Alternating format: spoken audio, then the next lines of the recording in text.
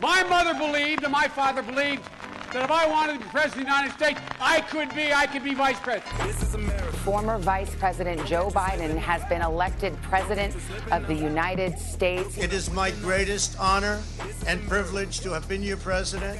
We will be back in some form. We are still deeply divided. Public health experts warned this was coming unless more was done. And here we are now. Are you proud of what happened here today? Absolutely. Never before in American history has there been an uprising like this. Of the 75 million Americans who voted for Donald Trump, I don't know how many today are feeling, dear God, what was I thinking? But I would wager a lot more are thinking, let's carry on this fight. Character matters. It matters. Telling the truth matters. The 21st century is going to be the American century. Because we lead not only by the example of our power, but by the power of our example. That is the history of the journey of America. Today on Irishman in America, Marion McKeown takes us to Virginia to understand what the Democrats' devastating election loss really means for the midterm elections. We also take some time to look at the Supreme Court hearings this week on two of the most divisive issues in America, the right to bear arms and, of course, abortion rights. It seems hard to believe, but if the Supreme Court decides to strike down a New York law, millions of New Yorkers will be free to carry concealed weapons on their person in the streets and on the subways. And finally, Marion will take us to the courthouse where the Kyle Rittenhouse trial gets underway. Does that name even ring a bell anymore with you? Your newsfeed is probably refreshed about 10,000 times since the then 17-year-old shot 2 people dead and injured another during the riots that followed the police shooting of Jacob Blake. Well, we get Marion's take on why this case is such a lightning rod for Americans and more. Marion, it's brilliant to have you here. Before we get going, I should say to people, to hear the full conversation, as always, just sign up on patreon.com/Irishman Abroad for a $5 a month. Marion, what a week you've had. Yeah, it's one of those weeks where just the news is coming thick and fast, Charlotte, but everything seems to be almost of a piece. Every one of the stories that you've just outlined, there is an underlying connection, which there is in so many stories.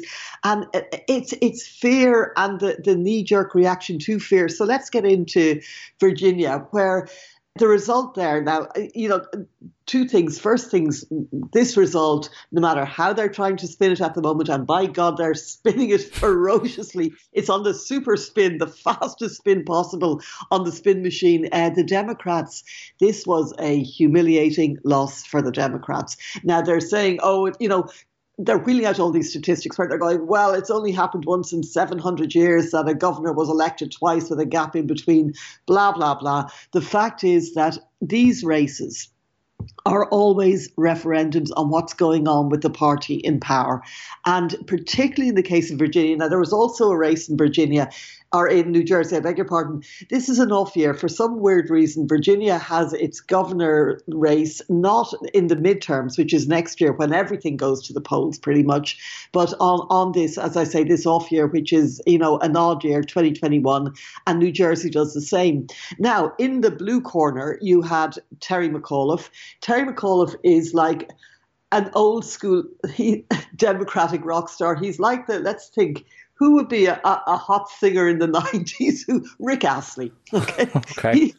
He's the Rick Astley of the Democratic Party. But no, that's not fair, because he was a grandee. He was a big friend of the Clintons. He was a Clinton advisor, managed Hillary Clinton's campaign in 2008, was the head of the Democratic National Party and had a very high national profile. He was on a lot of TV shows. He's Mr. Democrat, but he's kind of Mr. Clinton era Democrat. He was already the governor of Virginia for one term, because in Virginia you can only have a governor for one term. They can't serve 2 consecutive terms. So basically after one term, if they want another shot at it, they have to go away for 4 years and then come back subsequently. And this is what McAuliffe did, because he was governor between 2013 and 2017. He then had to get out of the race, and another Democrat took his place, Ralph Northam, who now has to get out of the race, so McAuliffe stepped back in. So he was, as I said, well-known, a proven quantity. He's a really smart guy. I spoke to one of the people who loathed in Virginia, and he said, I can say a lot of things about Terry McAuliffe. I can call him a lot of names, but stupid isn't one of them. Like, he's seen as, a really smart political veteran. Anyway, in the red corner, you have a guy called Glenn Youngkin, who nobody had ever heard of, including me, until a month before the race. He was a venture capitalist, worked for, he's worth about $350 million. He worked for one of those, very much in the Mitt Romney sort of school of conservatism, as sort of a bland, rich, white, middle-aged guy who is kind of like everybody's idea of the embarrassing dad. He to me, he's a bit like, drawing heavily on cultural references today, he's a bit like, although I'm not sure Rick Astley is in fact a cultural reference, but anyway, I'm digressing. He's Ned Flanders from The Simpsons, minus the moustache. Like, he's all golly gee, and he set up a religious school, a sort of a Christian fundamentalist school in his basement, and it's now a church in Virginia. So, as I said, very rich venture capitalist who's also running a very conservative church on the side, and he comes into the fray, and he's sort of Mr. Nice Guy. He's the embarrassing dad who turns up at all the kids' matches and cheers them on, and that kind of. And he is not.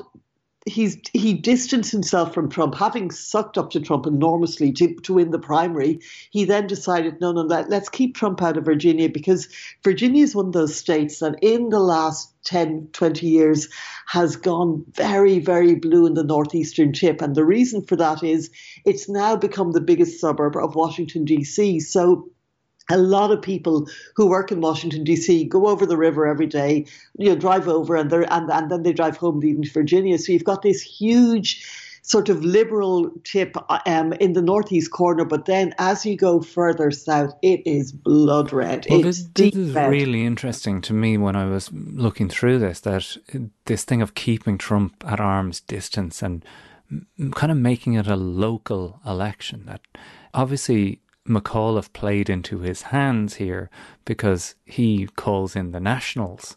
He calls in Biden and kind of says, let's bring Washington down here. And Glenn Youngkin, I mean, what a name. He Flanders it up and says, no, guys, this is about our state, and kind of hemming ourselves off from the rest of the country. Was that the winning of this thing, or was there more to it? No, it's part of it, but there was a lot more to it, because initially, to win the primary, to get to the race, he sucked up to Trump absolutely and sought his endorsement, and he got it, et cetera, et cetera. And, Virginia has a really deep red MAGA base, but he didn't want Trump coming into Virginia because he thought he needed to win back. In 2020, a lot of Republicans voted for Biden because they just couldn't stomach Donald Trump. Not a lot, but enough to make the difference, enough to give Joe Biden a 7 million vote win, a surplus. And they were just Republicans who they either stayed at home or they just couldn't stomach Trump. And there aren't that many of them left, but there are a few Romney Republicans, and there are also independents who kind of thought, well, let's give Biden a go. The Republicans have made a balls of this, but then. It's only 10 months into Biden's presidency, admittedly, but Congress is stalled. Nothing's happening. The Democrats are taking lumps out of each other. And so Youngkin realized, look, I can peel some of these northern tip independents and moderate Republicans off, but not if I bring Trump in. So the Republicans decided we're keeping Trump out, as you say, of this, but they also needed something else. And so what Glenn Youngkin invented, and I am going to say fabricated here, and exploited, is there's this rage in America at the moment. America's just angry about everything. I mean, they really need to relax. But there's a post-COVID rage amongst parents, okay, because they're angry about the mask mandates. They're angry that they feel their children are going to be forced to be vaccinated.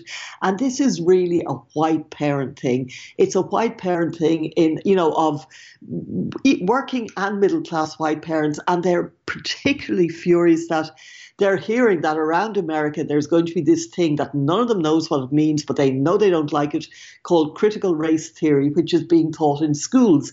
Now, this is It's such a fabrication. So basically, some school curriculums, and this is really what it is, want to include in their sort of civics and social science classes and history classes a more detailed accounting of things like slavery, how black people came to be in America and how black people came to be disadvantaged. They also want to do things like look at the laws in America and look at how historically laws have discriminated against black people. So you would think that sounds pretty reasonable. You know, the Dred Scott case, for example, where, like big cases that were devastating for black people before you got Brown and Board of Education and the cases that did sort of try to dismantle racial segregation. So this is living history and it's actual history, but it's all factual stuff.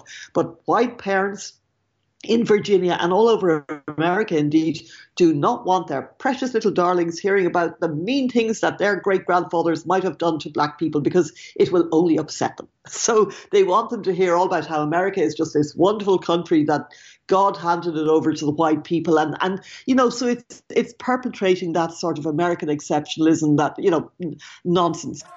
So there you have it. That's your taste of The Irishman in America for this week with Marion McKeown. Come on over and hear the rest of the conversation by becoming a member at patreon.com/Irishman Abroad and enjoy all these conversations in full, including our feature interview every Sunday and our back catalogue of nearly 8 years of interviews at patreon.com/Irishman Abroad. Ready? You have the cameras rolling? This is America.